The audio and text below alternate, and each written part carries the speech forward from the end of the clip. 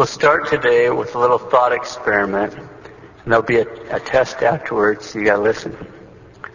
Imagine this next Saturday night that some guy drives over to Westport and finds a rowdy bar, a place where the people are into the kind of things that St. Paul is writing about in today's epistle, works of the flesh, drunkenness, immodesty, fornication, partying, and so forth. So anyway, this guy's at a rowdy bar in Westport, and he wades in. He climbs right up on top of the bar. In order to make sure everybody hears him clearly, he pulls out a bullhorn and says, "All right, all you party animals, listen up. Anyone here that's thinking about getting drunk, being immodest, fornicating, or anything of the sort, I'd like to draw y'all's attention to the fact that anybody that does those kind of things is going to end up in hell if he doesn't knock it off and repent." So that's the thought experiment. Here's the test. What's most likely going to happen? There's two choices. A, they'll turn off the music, toss out their drugs and contraceptives, and pour out their drinks and say, "Oh my gosh, you're right. What was I thinking? How could I have been so stupid? Thank you so much. You've saved my life." And they hurry home and repent and change their ways. Or B, they don't pour out their drinks, they don't throw out their drugs, they don't throw out their contraceptives, and they start mocking him, maybe even yelling at him, throwing things at him, or maybe even just pull him off the bar and whip him for good measure. Which is it going to be? A, they repent, change their ways and do penance, or B, throw a fit and maybe clobber him. Everybody knows it's B. It's a no-brainer. Now that reality, the reality that people that are into the works of the flesh don't like being told to knock it off at all. Just spend 5 minutes, 20 minutes, a half hour outside an abortion mill. Not only do they not like being told to knock it off, they'll tell you to do a lot of different things. The reality that the people who are into the works of the flesh don't like being asked to repent is a reminder, it should be a reminder to us of how really amazing it is that our ancestors converted from paganism. We shouldn't take that for granted. It's really worth a lot of thought. It's really worth pondering. What exactly converted our ancestors? What convinced them to set aside the works of the flesh and to take up our religion? Which there's nothing convenient about our religion except that it's true. But it makes heroic demands on every one of us, you and I, anybody that's serious about it. It makes serious, serious demands. Why did our ancestors give up paganism? Well, we'll get some hint of an idea by considering the story of a saint that's mentioned in the Roman Martyrology on the 13th day of January. The Roman Martyrology is a liturgical book that those of us that stay at the office read during Prime every day. It's kind of like a calendar with the martyrs and saints for each day of the year. Quote, "In Sardinia, Saint Potitus martyred, who suffered much under the Emperor Antoninus and the Governor Gelasius, and at last obtained martyrdom by the sword." Close quote. That doesn't tell us much, but there's an amazing series of events associated with his martyrdom. To learn about those, we have to rely on the acts of his martyrdom. Today we'll look at a translation of his acts. Well, what are the acts of a martyrdom? Well, sometimes they're the official records of the trial and execution of a martyr, and sometimes they're an account of his life and death, which is written by an eyewitness or contemporary. Now, some acts, their authenticity is doubtful, and of course in our day and age, it's very fashionable to deny miraculous works, but in the case of St. Potitus, his acts have been reviewed by a group called the Bollandists, which were scholars working for the past several hundreds of years that specialize in verifying authenticity of ancient church documents and stories of the saints. The source we'll use also contains a letter of approval from Blessed Pius IX. So let's turn to the story. Antoninus Pius was the Roman emperor for 23 years. He ruled in the years between Hadrian and Marcus Aurelius from the year 138 to 161 AD. His only daughter, a young girl named Agnes, had a problem. She had a serious problem. None of the imperial physicians could help poor little Agnes. The emperor offered sacrifice after sacrifice to his false gods, and none of that helped Agnes either. She had a serious problem. She'd be perfectly calm, and all of a sudden she'd throw a fit, a terrible fit. Her screams and howls would fill the whole imperial palace. At one time when she was eating, all of a sudden she floated up into the air. And then she dropped so suddenly, slammed on the floor so hard, it seemed like all her bones would be broken. See, she had a terrible problem. Agnes was possessed. And sometimes the devil that possessed her would take over her voice and laugh and mock and at the emperor and so forth. But one day, by the grace of God, the devil told the emperor, through Agnes, that the only way he would leave is a young man named Potitus. He's the only one. Potitus was the only one that had the power to make him leave. And the devil even told the emperor where Potitus could be found at that particular moment. Antoninus immediately sent 50 soldiers out to find Potitus and bring him back to Rome. He wasn't sure to expect. So far, no one had had any success in relieving his daughter. A few weeks later, the troops brought Potitus in before the emperor. Ananias hadn't been sure what to expect, but he sure hadn't expected this bright-faced 13 or 14-year-old boy that was standing in front of him. Astonished, the emperor asked, "Who and what are you?" And Potitus answered, "I'm a Christian." The answer caught the emperor off guard. "What? A Christian? Can you cure my child? If you can, I'll make you rich beyond your wildest dreams." "Why don't your gods cure?" asked Potitus. "How dare you speak so sarcastically to me, the emperor?" responded the emperor. "If I cure your daughter, will you believe in the God that I believe in?" After hesitating for a few moments, the emperor replied, "I will." But at that moment, God gave St. Potitus the grace to read the emperor's heart. And he saw that Ananias was lying. So in the presence of all those soldiers, this 13 or 14-year-old boy rebuked the most powerful man in the world, right there in the imperial court, surrounded by soldiers, right to the emperor's face. "You false emperor, you've been weighed in the balance and found wanting. Your heart is hardened and unconverted. But in order that all these who are standing around might believe in our Lord Jesus Christ, I will free your daughter from the spirit that torments her." So Agnes was brought in. Her eyes are all wild and bloodshed. She was wasted away to the very bones, to the point where she needed help to walk. But now she was struggling so violently that the attendants could scarcely drag her, screaming, into the presence of Potitus. Potitus commanded the evil spirit to be silent. Then he prayed silently for a moment and said out loud, "Unclean spirit, in the name of our Lord Jesus Christ, I command you to leave this creature of God." The demon answered, "If you drive me out, I'll persecute you to death." So Potitus stepped forward and blew on the girl. Now why would he blow on Agnes? Well, if you paid attention in the beginning of the baptism ceremony, there's the exorcisms. That's when the priest is wearing the purple stole. He's doing an exorcism to remove the child from the power of Satan. And then when he turns over the stole to white, that's when the grace is going to come in, because then he's going to be baptized and anointed and whatnot. But during the exorcisms, there's a point where the priest blows 3 times in the child's face and says, it's in Latin because we don't have an ecumenical dialogue with the devil, "Depart from him, evil spirit."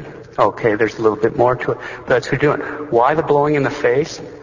Because the breath of a saint, or even a priest, torments and burns certain kinds of demons.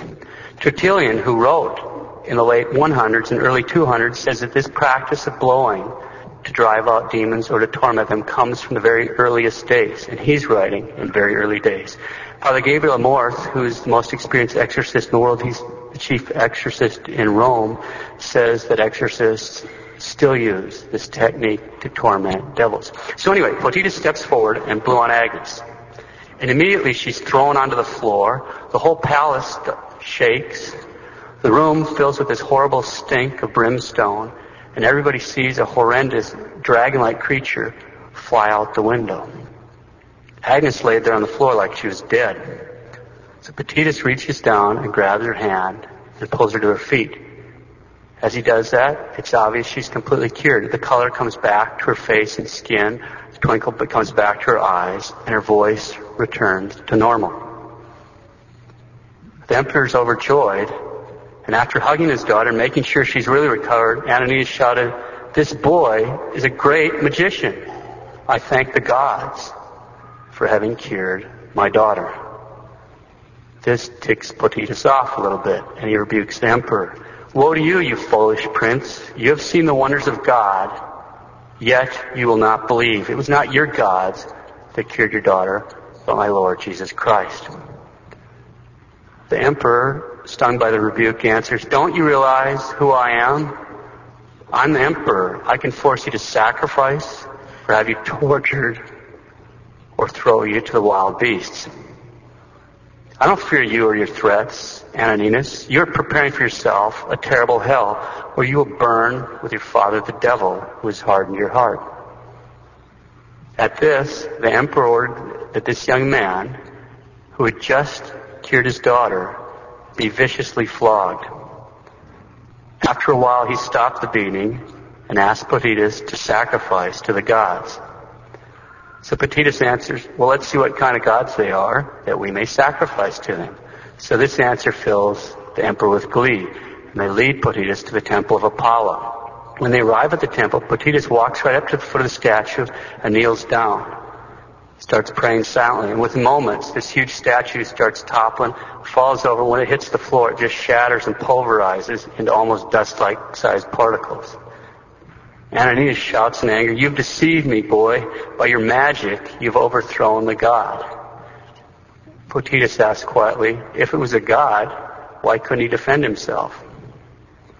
Ananias had Potitus clapped into prison and sent criers throughout the city to announce that on the next day he'd be exposed to the wild animals in the Colosseum. That night, Agnes was severely rebuked when she asked her father if she could worship the God of the Christians, who had saved her from the demon and crumbled the statue of Apollo. Facts state that the next day the Colosseum was filled with people. Ancient writers tell us the Colosseum had a capacity of somewhere in the range of 50 to 70,000 people, so there's a lot of people present. The emperor's daughter Agnes and the attendants sat in the imperial box. Potitus was led into the arena and brought before the emperor, who ordered him to be tortured. So he stretched out on the rack, and while he stretched out, they take burning torches and they start applying them to his sides. But the whole while, the Almighty God protected Potitus from feeling any pain. In fact, he seemed positively joyful.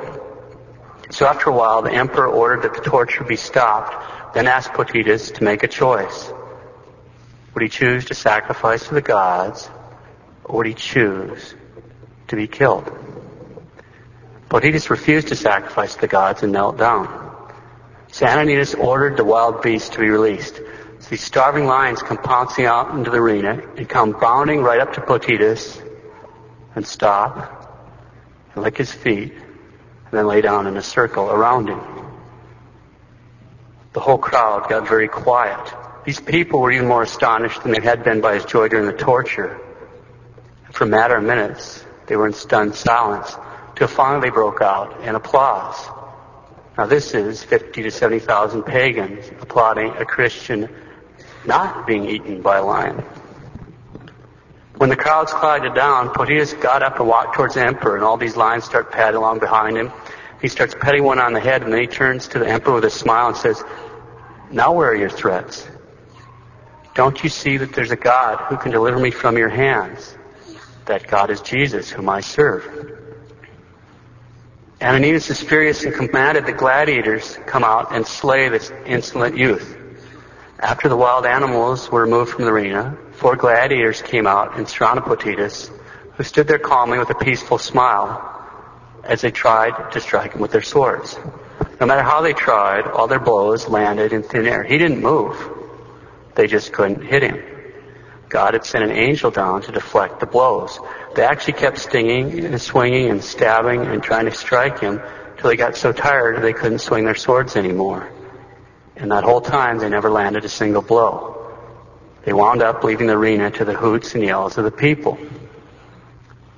Naturally, the emperor's madder than ever, and he commanded a new instrument of torture be brought out. It's a pincher with great big spikes, meant to kill somebody by putting on the head and slowly tighten until the spikes meet in the middle.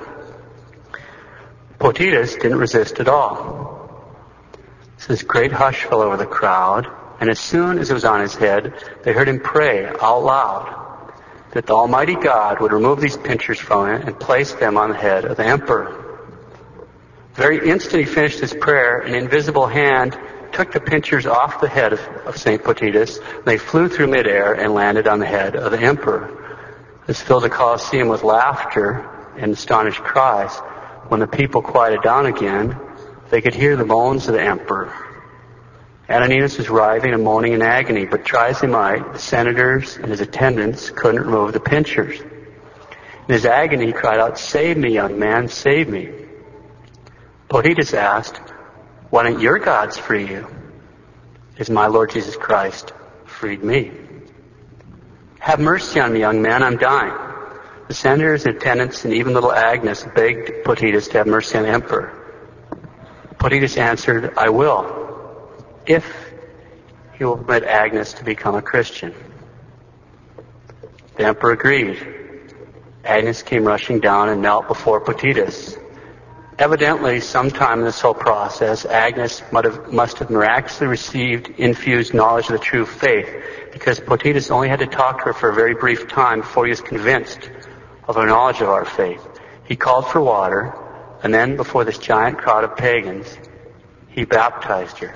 The very moment that the water ran over her forehead, the pincers came off Antoninus' head and were violently thrown into the arena, stained with his blood.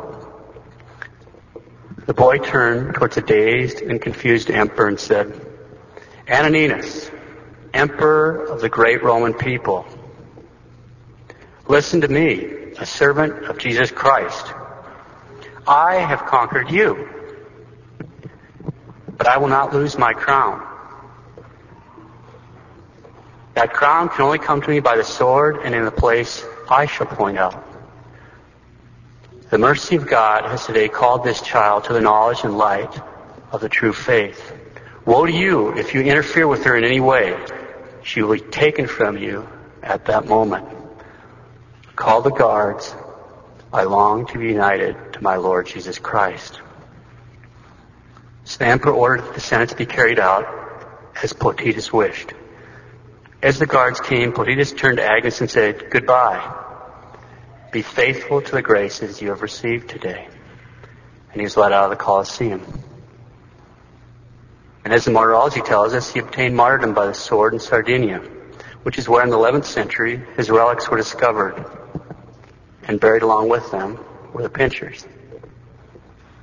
What happened to Agnes? We're told that the emperor was afraid to interfere with her. He treated her with awe and veneration, and although she didn't win the martyr's crown herself, in spite of the fact that she was surrounded by the moral filth and degradation of an imperial Roman pagan court, she passed her few remaining years in unstained holiness. And the Acts also tell us that about 2,000 people were converted that day. And keep in mind that for a common man, that's a capital offense. Yet 2,000 converted. So what exactly convinced our pagan ancestors from nations like the Romans to drop the works of the flesh and convert to a religion as demanding as the true faith? The miracles and faithful witnesses of the saints and martyrs. Martyrs like Saint Potitus.